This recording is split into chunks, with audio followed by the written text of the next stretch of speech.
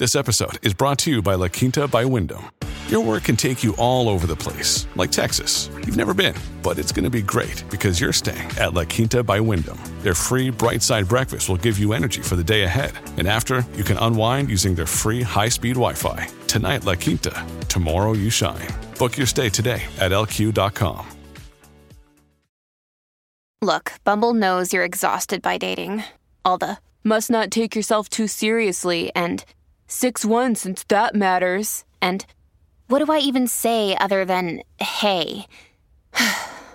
Well, that's why they're introducing an all-new Bumble, with exciting features to make compatibility easier, starting the chat better, and dating safer. They've changed, so you don't have to. Download the new Bumble now. Hello, everybody. This is Marshall Poe. I'm the editor of the New Books Network. NBN listeners like to read books and buy them. So we thought we'd tell you that right now, our friends at Princeton University Press are having a remarkable site-wide sale. You can get 50% off books, including ebooks and audiobooks, with the code 50, F-I-F-T-Y, at checkout until May 31. You can save some real money on Princeton University Press books. I encourage you to go there and check it out. Welcome to the New Books Network. Welcome to New Books in the American South. I'm your host, Brandon Jett. On today's podcast, I'm speaking with Dr. Ariella J. Gross, the John B. and Alice R. Sharp Professor of Law and History and the co-director of the Center for Law, History, and Culture at the University of Southern California, Gould School of Law. Her research and writing focus on race, racism, and slavery in the Americas, and she is the author of several books, including What Blood Won't Tell, A History of Race on Trial in America, and Double Character, Slavery and Mastery in the Antebellum Southern Courtroom.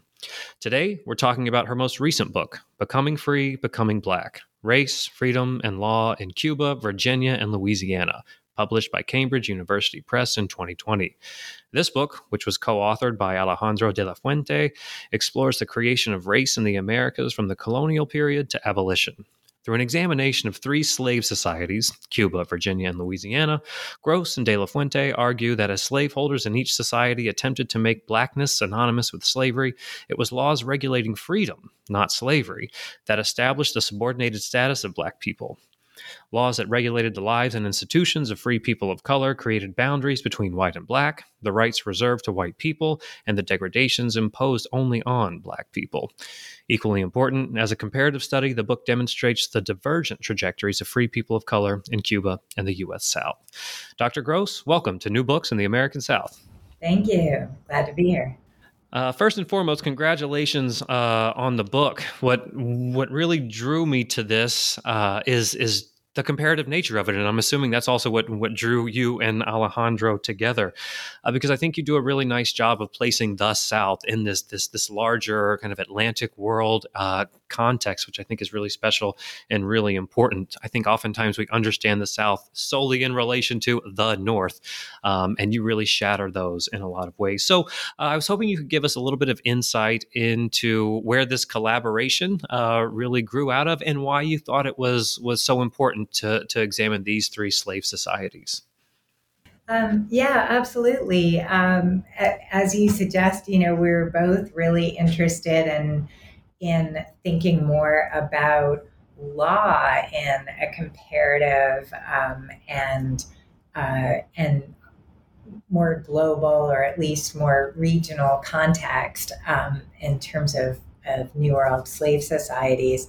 And I think we came to the collaboration from somewhat different places, in that for me, in What Blood Won't Tell, I had been looking at racial identity and really interested in expanding our ideas of the South as a place where there's a lot of middle ground between Black and white, and in contrast to, I think, an idea that many people have had that the South, that the U.S. South is really Black and white. And often that was in contrast to Latin America, which is portrayed as this, really multiracial, fluid.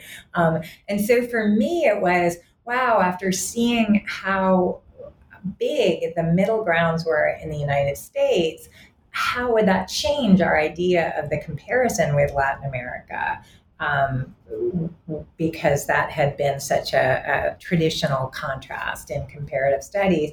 Whereas I think for Alejandro, he was coming to it. First of all, I think Latin American studies in general are much more implicitly comparative. That they're, because the historiography is so dominated by the U.S., Latin Americanists are always making that comparison. And in his case, I think he was having already worked a lot on freedom suits and coartación in Cuba, was, really in some ways almost coming from the opposite direction, thinking, that the contrast was going to be greater, whereas I was sort of coming from actually there are a lot of commonalities, and I think that was a good, productive. I don't want to say disagreement, but sort of it was productive that we were coming from different presumptions and assumptions and could kind of test them against each other as we were working on it. But both of us are really committed to a combination of taking a comparative approach, but doing it from the bottom up. And that seemed somewhat new to us in legal studies.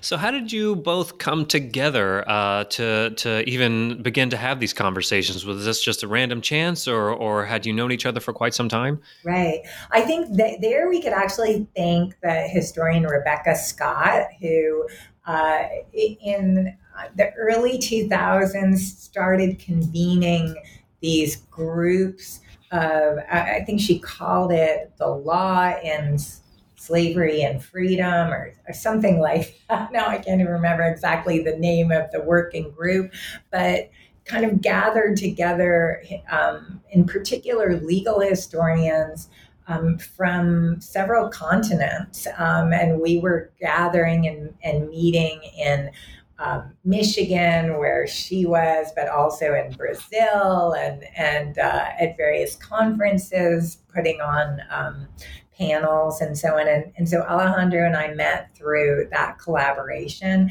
So it was also just part of a larger conversation about comparative law and slavery and thinking in a broader Atlantic context that a number of us have been having for some period of years. And then Alejandro early on tried to persuade me that we should work on a book together. And that was going to be my next question. Who approached who? I know, I had to really be talked into it. I was really not convinced because historians don't do that very often. No. There's very few collaborations. So we did a couple of articles first, which was test the water a little bit, see how it goes. Tested the water. We did a big literature review, which I think was really helpful to kind of think about what the big questions were. And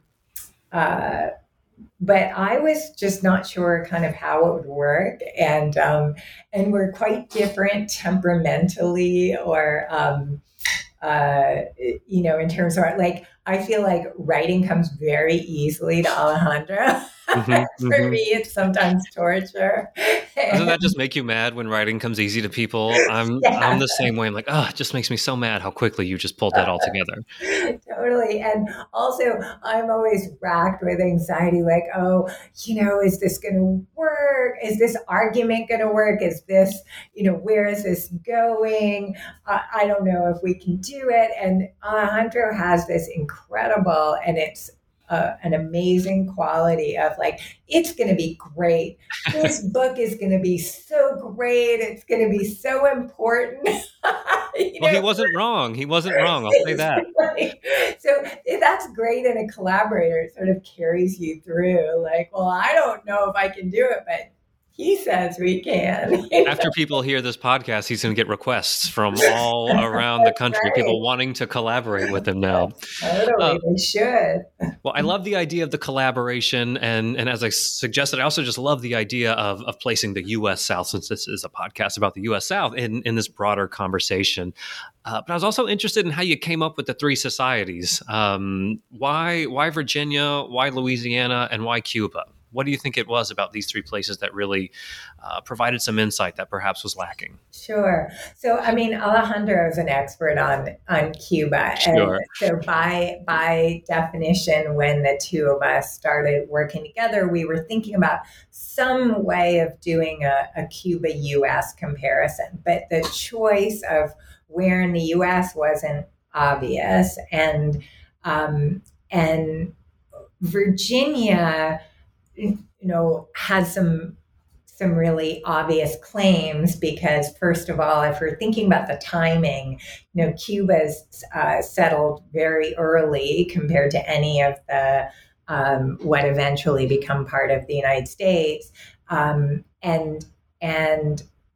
Virginia is the first, of course, to import Africans in bondage, and it's also historically been such a focus of the historiography about origins of slavery and racism, as well as of comparison. Herbert Klein had compared Virginia and Cuba. It was that was sort of like the classic. And then I really wanted to add Louisiana, partly because I'd never worked on Virginia, but I'd done a lot of work on Louisiana before, and I knew what an interesting and important place it was. It turned out to be important in more ways than we could have guessed. So one is that it's this hybrid in terms of the legal traditions, right? It goes from being French to Spanish to the U.S. So that's kind of cool to be able to see how things change as the legal system changes. It's also, New Orleans is such a crossroads, especially for facing the Caribbean, Cuba and Saint Domingue and so on. And so there were a lot of really interesting kind of circulations. And I think that was important. It was important to us that it's comparative, but it's also it's not comparing three hermetically sealed societies that don't have anything to do with each other. There are all of these global circulations, and having New Orleans as part of it really just makes that so clear and evident and important. So that was the argument for including Louisiana. I think if there's a criticism, and my dear friend Jean Ebrard, who was a co-author with Rebecca Scott of Freedom Papers, every time for the years that we were working on this, he would be like, "What about Brazil? Where's Brazil?" And you needed a third co-author. Exactly. I mean, that's the thing. We would have had to have a third co-author because neither of us is enough of, has the Portuguese or the skills really to do Portugal. But it is an argument for collaboration, and we might have been a different book if we. Well, and I think you just bring up a really fantastic point, is that once you begin to understand the South as not just this kind of, as you said, hermetically sealed off place, it is a part of this wider Atlantic world, a wider Caribbean world, the Western Hemisphere, and it is engaging with all of these different societies and people from those societies. The possibilities are almost endless for the types of projects you can do. So I think that's really an important point that I hope readers take away from it, and I hope that Southern historians in particular begin to play around with more and more. It's just, what were these connections like, and how can we begin to do more comparative work and kind of place the South in this larger context? So, man, awesome stuff all the way around. Another thing that I find really cool is how you and Alejandro defined the law, and you make it very explicit at the beginning of the book. You stated that the law cannot be reduced to the illusory certitude of written edicts or statutes. You see things a little bit differently, and you brought this up a little bit, but I was hoping you could maybe explain your approach to the law and how that shaped your like research process and the arguments that you all crafted. Sure. Yeah. I think that there's this is less true now than it was maybe 10 years ago, but it's still somewhat the case that social historians, many of whom use legal sources all the time, and and have done research in legal archives, nevertheless have an idea of the law as something really separate from social life, as something that you find in books. It's codes, it's high court opinions, and it's kind of, and there's a gap, right? There's this gap between law and actual practice life, as lived by ordinary people, and I really think that's a mistake, because what we try to show is, if you think of law as simply people's encounters with the state, right?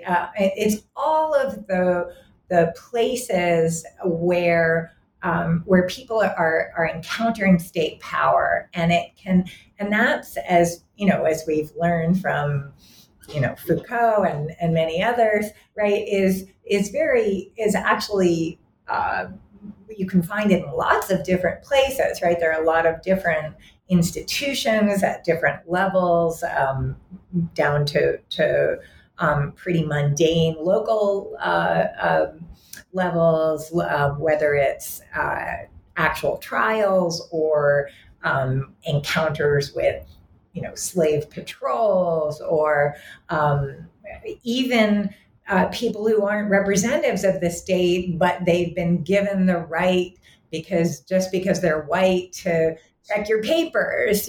Well, that's illegal. That's something about the law as well, because the fact that you have to carry, if you're a free person of color, you have to keep papers with you at all times, and that you're in danger if you don't have them, right? That's a piece of the law as well. So defining law more broadly as these encounters of ordinary people with different kinds of legal institutions, but also taking seriously legal ideas and doctrines, because it's not, we're certainly not saying those codes don't matter at all, or what high courts say doesn't matter. Often it matters a lot, but kind of looking at the various different levels.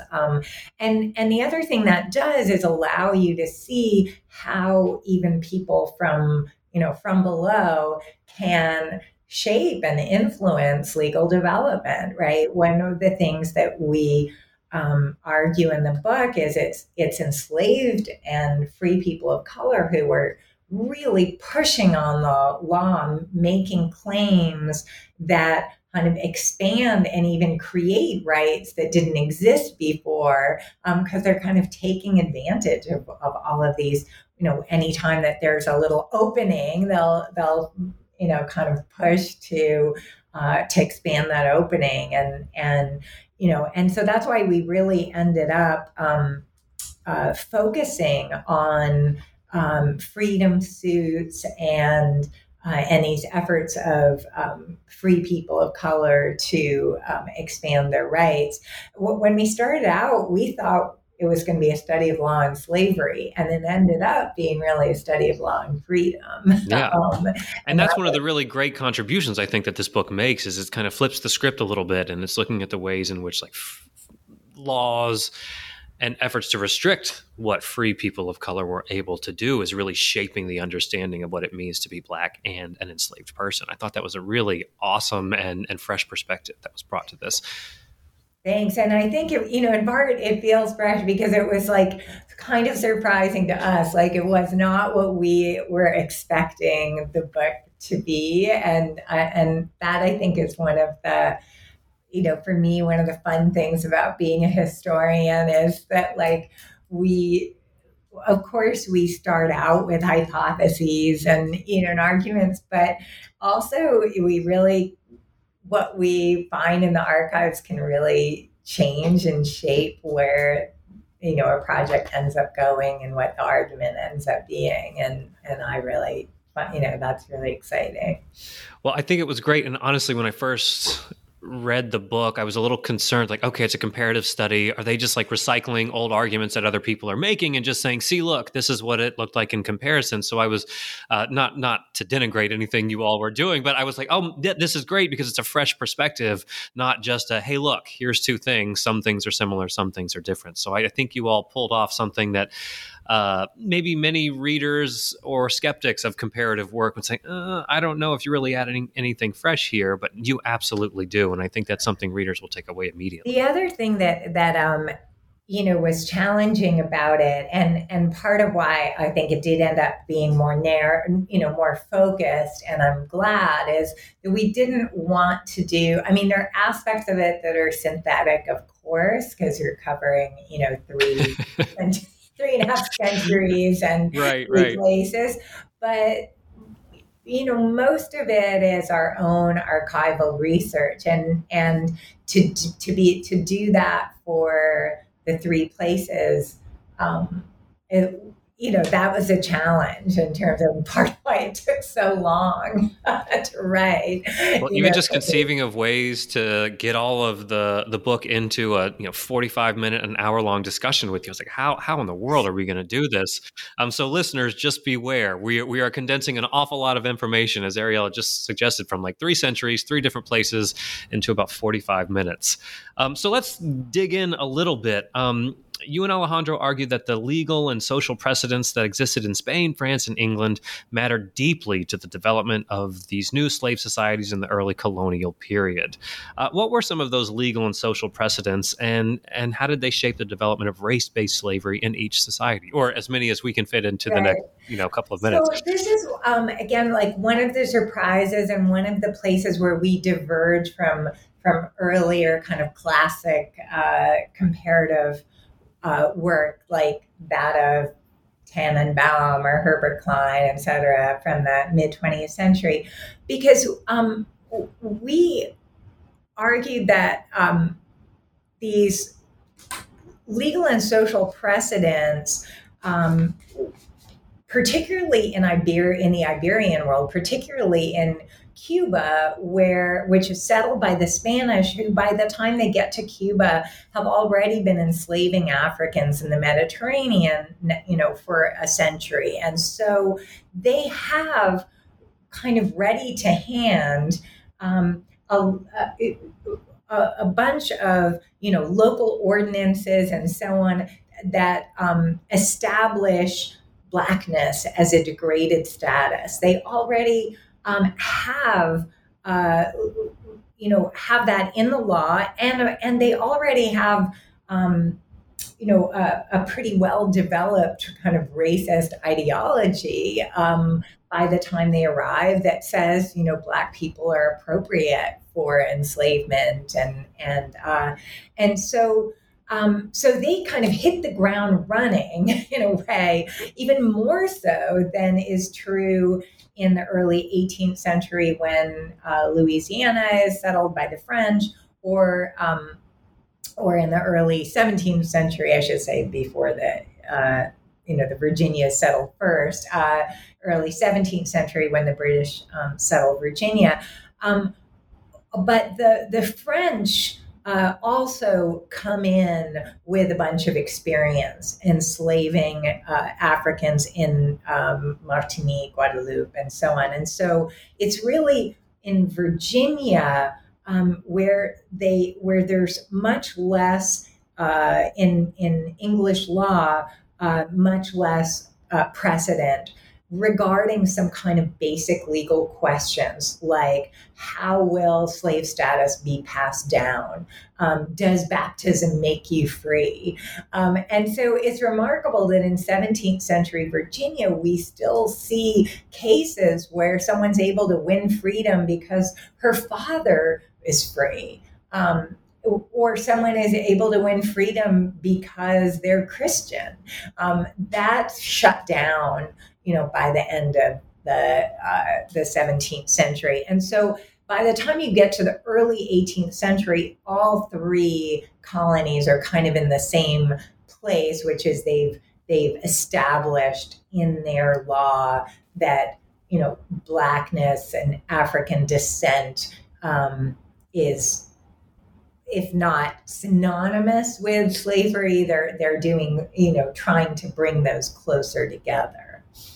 Yeah, what were the impacts of that early experience with slavery or enslaving people of African descent that the Spanish and the French to an extent had?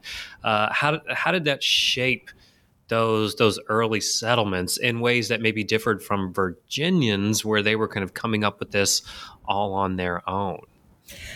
Would you argue? I guess another way of saying that, would you say that the Virginia colony was more fluid in terms of kind of race equating with degraded status than say comparing to a place like Cuba? I'd say in its first maybe 50 years that was true, and that's somewhat ironic in that that the typical comparison.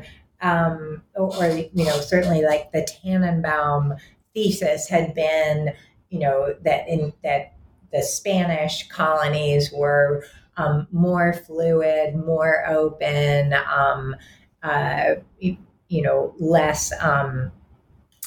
less black and white, and maybe less harsh as well. But it doesn't last long in Virginia. And in the early 18th century, the real,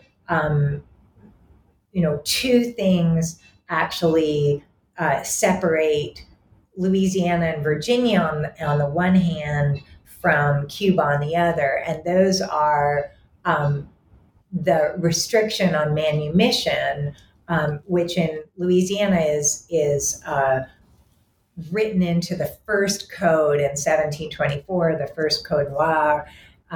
In Virginia, it's only really late first 1691, then 1723, they try to, shut down or greatly restrict manumission. And then the other is limiting interracial marriage, which similarly is written into the Code Noir in Louisiana, and in Virginia is only added in later in the 17th century. But both of those things really don't happen in Cuba, and in particular, manumission is never limited in Cuba, and that ends up becoming really important. So yeah, I think that was a really interesting point in the book, is that these societies that began with less experience with enslaving African and African descendant people started to curtail manumissions, and the society that had much more experience enslaving Africans and African descendant people kept that window open, which is an important divergence, which I promise listeners we will get to as we go through the course of the book. And as you just suggested, Ariella, in the long run, you and Alejandro argue that the obstacles that Virginia and Louisiana place in the way of manumissions, first in this colonial period and then again in the antebellum period, produced dramatic results. You state communities of free people of color attained significant numbers in Cuba, while those in Virginia and Louisiana dwindled.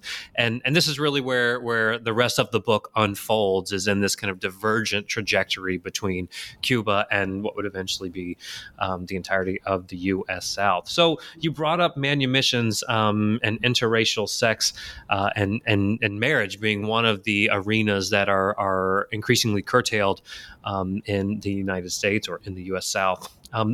What is the concern over interracial marriage and manumission for these slave societies? Why do they begin to crack down on these two aspects? So manumission in particular is always associated with, fears of rebellion. So often it's at moments where there is some rebellion that has involved free people of color, bringing sort of news of freedom to enslaved people, right? But also often it's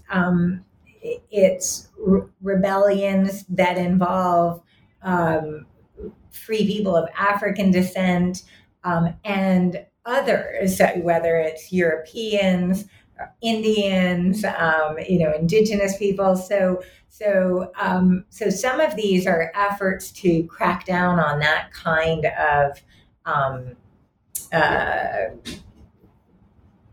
political coalition, if you want, and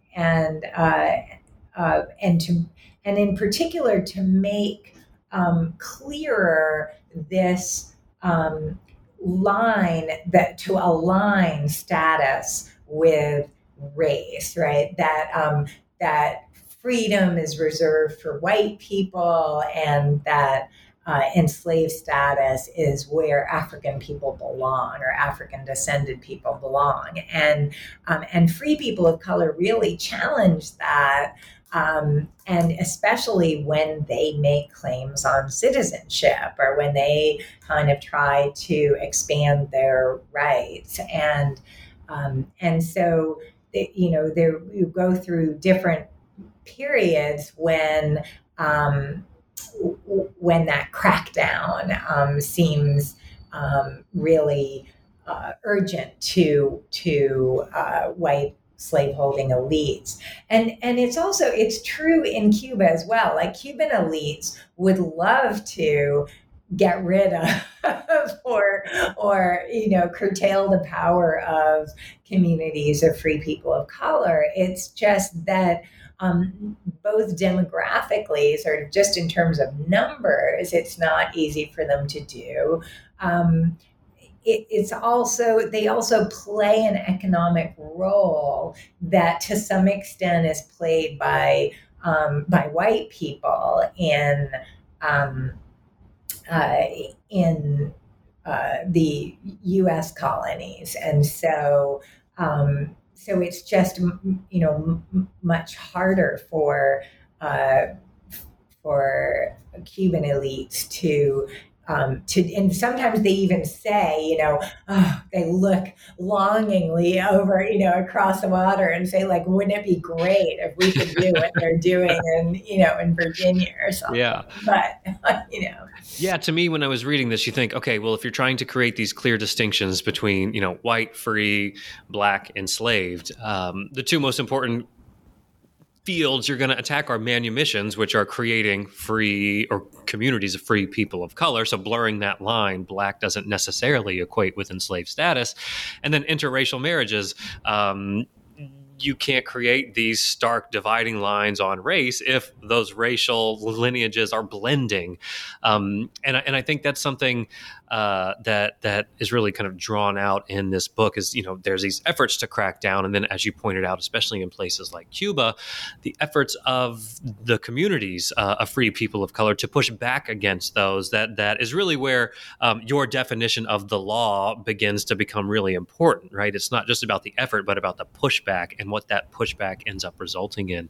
So could you talk a little bit about why, and you brought this up a little bit, but maybe elaborate on it, why the communities of free people of color in Cuba were more successful at resisting those efforts to crack down, whereas their counterparts in Virginia or Louisiana perhaps were less successful to push back against enslaved people's right. goals. I mean, our answer to that is, to a large extent, a political one. That is, in the United States, and this is, really becomes, really starts to kick in around the 1830s in particular. So, we talk about, the kind of middle chapter of our book looks at the Age of Revolution, which we periodize from around the 1760s through to 1830 or so, as a time of kind of expanding freedom in each of these three places, and then there's a backlash, and what's happening in the United States is that at the very moment that freedom, equality, democracy are kind of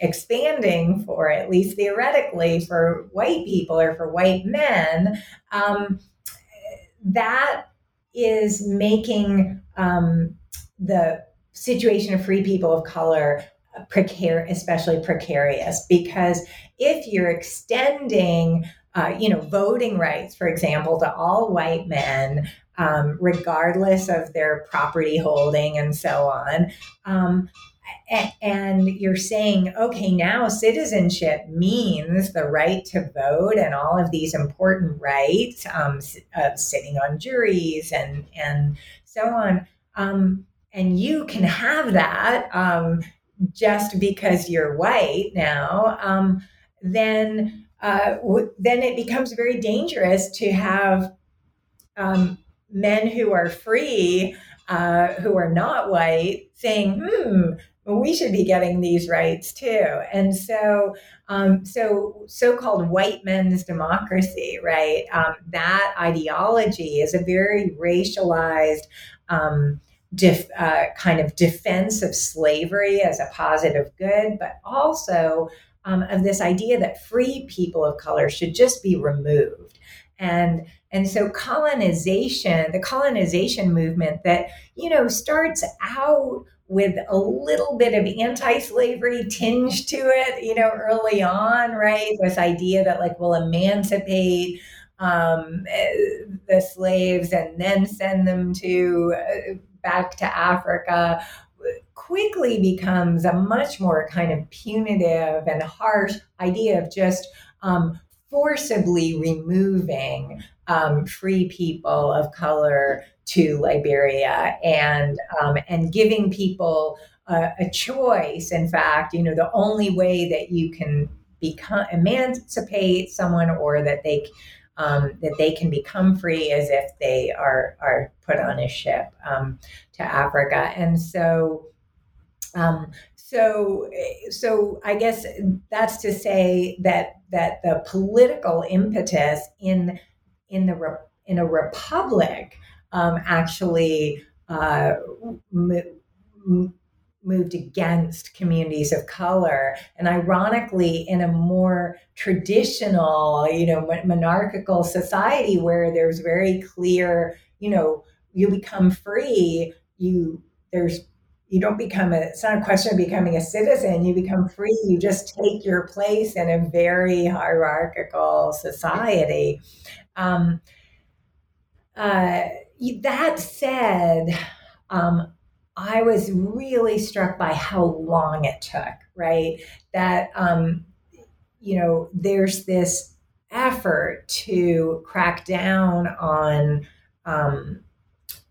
free people of color that in some ways starts as early as 1806 in Virginia. They're trying to restrict manumission, but freedom suits are still being brought in remarkable numbers, for decades past that. And then in 1830, after Nat Turner and, all of this threat of abolitionists, you've got David Walker's appeal, all this stuff. So all of these local and state regulations being passed against free people of color, and yet they're still finding ways to become free. They're still active communities, really until well into even the 1850s, say, in Louisiana. So I was also just struck by how long it took really and how much work it was to try to suppress these very creative efforts of free people of color to expand their rights. Yeah, I'm glad you brought up this revolutionary moment. You've got the American Revolution, you've got the revolutions taking place across the Atlantic world, the Haitian Revolution, and you and Alejandro made the case that in fact, in the efforts to shore up existing institutions in these revolutionary places, even in the United States, but also in Cuba as well. This actually provided a little window for Africans and African descendant people who were enslaved to kind of press some of these claims or these freedom suits, as you call them. Could you maybe just give us a couple of examples of ways that enslaved people could make a claim on their freedom? Absolutely. In any of the societies? Yeah, absolutely. I mean, there's this idea, I think, that the expansion of freedom in the age of revolution is just from sort of, this contagion of liberty idea, and just, people get the news, and there's something to that. And certainly in terms of the news of Haiti, right? Mm-hmm. Haiti was extremely inspiring across the Atlantic world to enslave people. But in terms of more opportunities to claim freedom within the law, some of those were actually the byproduct of these kind of retrenchment efforts. So one example is in Cuba, there was the practice of coartación, or self-purchase on an installment plan, essentially, where you would an enslaved person could pay a portion of her price, and then the owner would be contractually obligated to sell her freedom if she could come up with the rest of the price. So this is not an owner-initiated manumission. Right, exactly. It can be initiated by the. They have to come to an agreement, but Sure. But once that's entered into, it starts to come with a bunch of other prerogatives, and coartación really expands during this period as a result of some Bourbon reforms, which are efforts to shore up the imperial system, including new new taxes that are imposed that lead to an increasing focus of the crown on what's happening with coartación. They create a new official position of the síndico procurador, who is sort of actually has as part of their role to represent kind of the subordinated peoples in the local area, and including enslaved people. And they're not answerable to the colonial elites. They're answerable directly to the crown. And so that's really important as well. And so it's during this period, enslaved people really press on the coartación practice to kind of gain ancillary rights to go along with that, such as the idea of fractional self-ownership. If I have paid 50% of my price, well, 50% of my labor should belong to me, and I should be paid wages for that and be able to put those wages towards my purchase price. Mm-hmm. That's important. The idea of carrying paper, that you could find another owner, a new owner who would be willing to pay the remainder of the price, and then force a sale, even if the original owner didn't want to, which also gave a way for the community of free people of color to help purchase kin members, community members, by pooling their funds, for example. And in the United States, there were also in Virginia, for example, there was also kind of some unexpected or unintended consequences of legislation that's passed during this period. Like there's a ban on importation of slaves into Virginia. This was my favorite part of the book, if I'm being honest. From neighboring states, mainly Maryland. And that was a purely it's like a regional effort to, shore up prices by controlling the supply. And, but in the legislation is a penalty for the importation ban, which includes emancipation of the slave. And enslaved people start taking advantage of that by suing for freedom in large numbers, saying, hey, I was imported illegally and I should be free, and winning these suits in large numbers. And it keeps going. Even in 1806, they closed the loophole. And as I found cases as late as 1830, where people are still suing, saying, I was brought into the state before 1806, and therefore, or my mother was, so I should be free. So I thought that's where that argument of like people shaping the law and how it functions was just so obvious and so unexpected. I think we typically don't think, kind of general audiences don't necessarily think of enslaved people as kind of engaged with legal practices or laws that are coming out, right? Their world is the plantation. But yet you all make a very powerful case that not only are they in tune with the nuances of the law, they're acting on it in ways that are forcing a manumission. And I think, again, when we think about free communities of color, we think like, okay, it was a slave owner on his deathbed and emancipated all of his or her slaves. But no, you all demonstrate very clearly that it is enslaved people in many cases that are pushing the issue and bringing about their own emancipation, in many cases against the wishes of the person that claims him as property. And I thought that was just a really telling point of the entire book. Yeah, and I would also say that one of the things that really surprised me was just the level of kind of legal knowledge and how it's diffused, that there were just numerous examples and places where we saw, for example,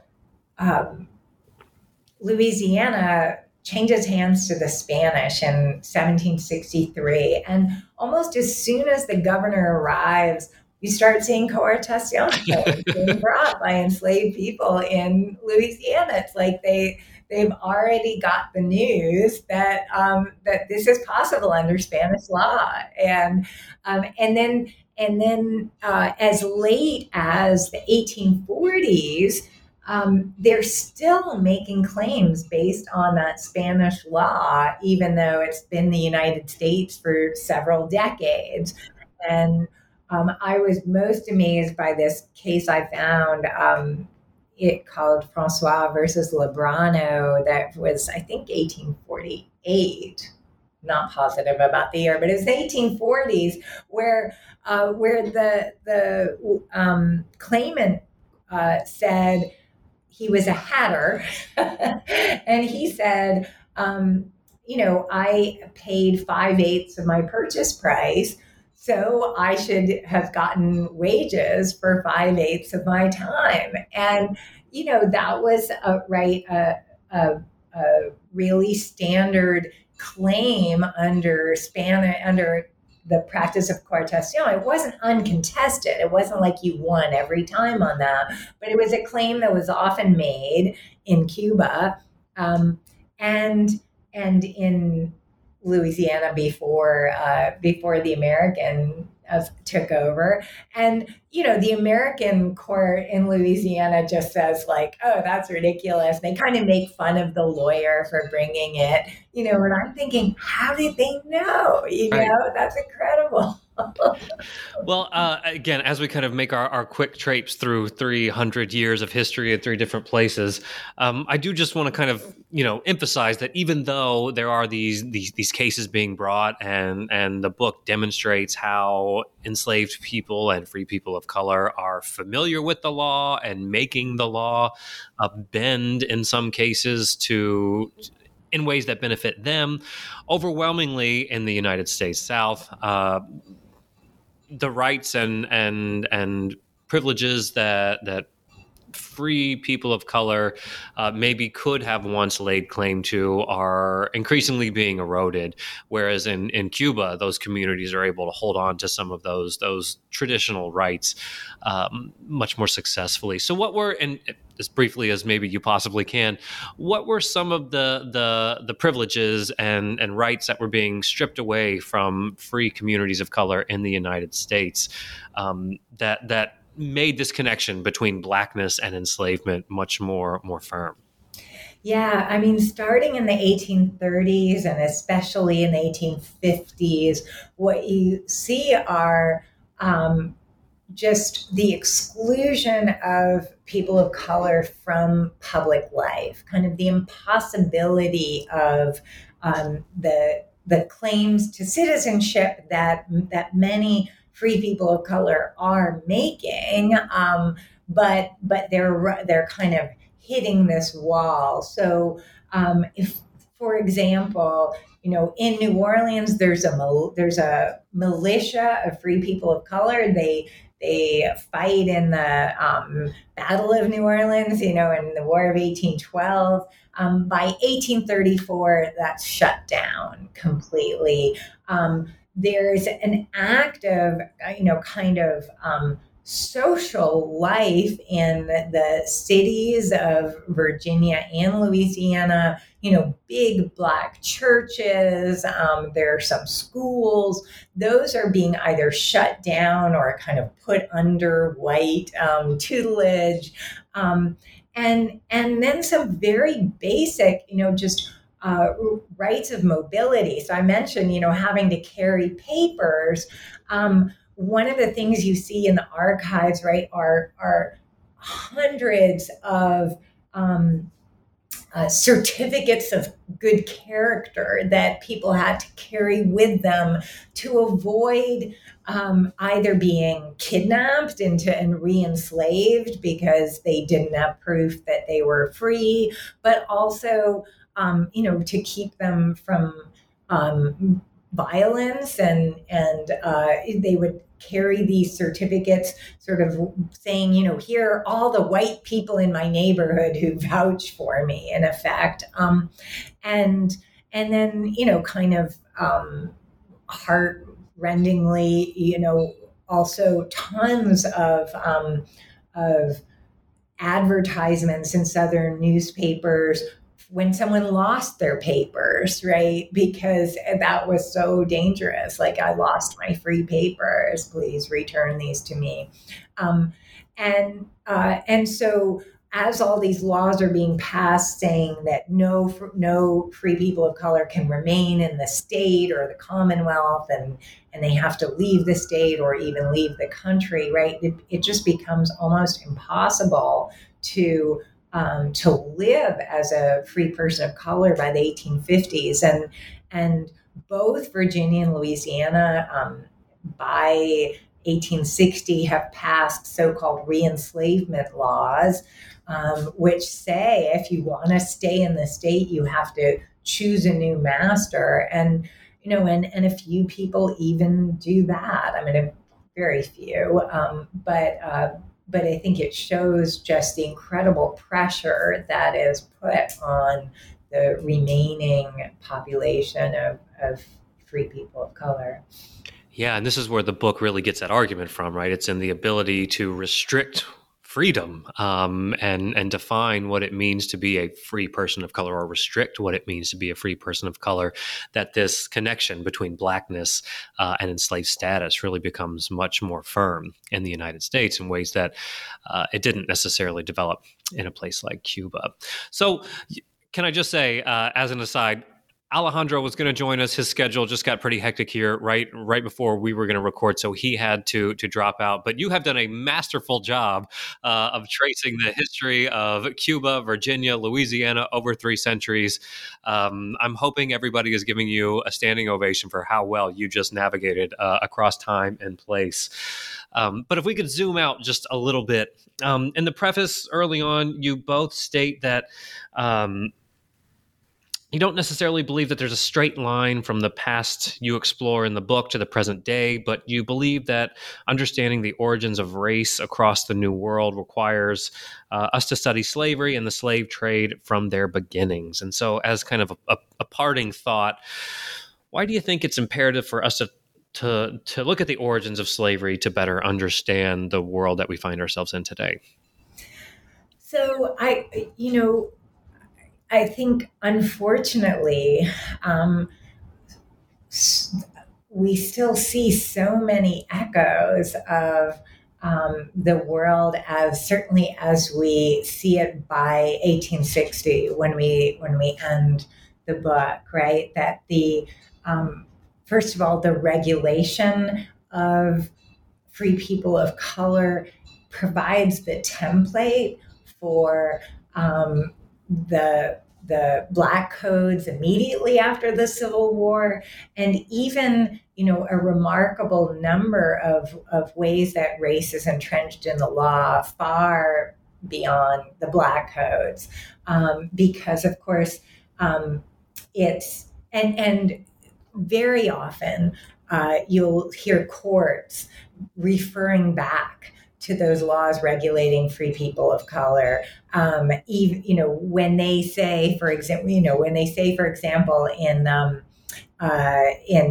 Plessy versus Ferguson and the civil rights cases, and in various cases, when they say citizenship can't possibly mean all of these civil rights you're claiming, how do we know? Well, we know because before the Civil War, free Black people didn't have those rights. And so that link that's formed between whiteness and citizenship and the law in the United States has just been, unfortunately, incredibly durable. And it's not only with respect to Black people, right? The Chinese Exclusion Acts and our limits on immigration, I think, owe a lot to the limitations on the mobility of free Black people before the war. So, unfortunately, I think we're still dealing with the legacies of